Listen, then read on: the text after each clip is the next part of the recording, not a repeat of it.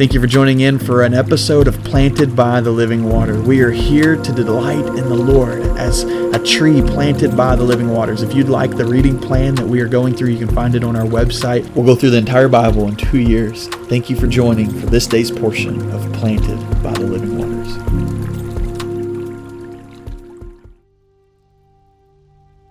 Welcome to episode 187 of Planted by the Living Waters. I hope you will have a wonderful, glorious day today. Today's Friday. Currently it's 2:57 a.m. Looking forward to what God has before us today. Still much of the day left, and just can't wait to see how God uses today to speak to you, to reveal Himself to you, to draw into you. And hopefully to help being planted this morning, we're in Job chapter 12 and 13. And there's a couple of verses from the reading in Job that I really want to pull out today. And those verses come in Job 13, and it's the response of Job to his friends. And his friends, of course, have been talking about, you name it, how he must have sinned and all the different things and the reason he's going through the things that he's going through. And Job's ultimate response is this, and he shares it many times in different ways, but here's his response. He says in verse 12, "Your memorable sayings are proverbs of ash.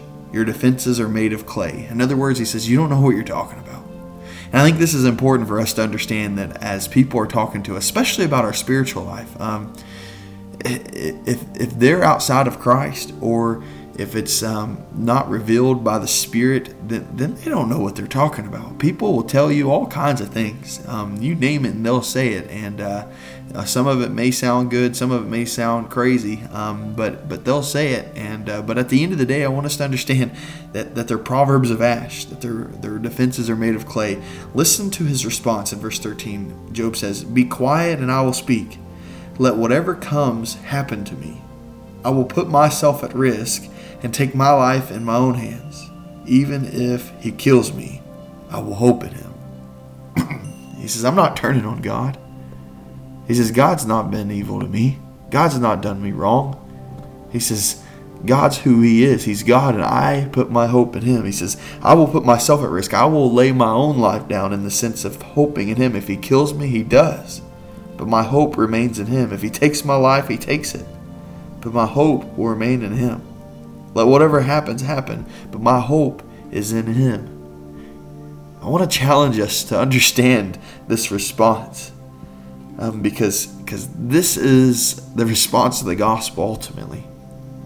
For Jesus died on a cross for us. Jesus gave his life for us so that we might have our sins forgiven, yes, that we might be in Christ, yes, absolutely. But that response to that is that we die to ourselves. That no matter what, we put our hope in Christ. No matter what, we put ourselves at risk. We lay our life down. We say, whatever comes, happen. Let it happen.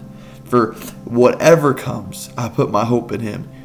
Are you able to say that today? Whatever comes today, this weekend, whatever comes this month and in this life, whatever comes, let it happen. For I put my hope in him. Is your hope in Christ? Is your hope in the fact that you have laid your life down, that you have put yourself at risk in the sense of saying, it's not about me, Lord.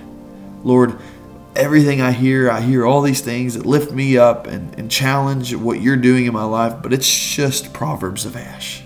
It's just defenses made of clay. God, you are the one that I put my hope in. So whatever happens, may it happen. And may my hope be in you, even if it kills me, even if you kill me. Man, what faith. That's the response that the light of the gospel gives, though.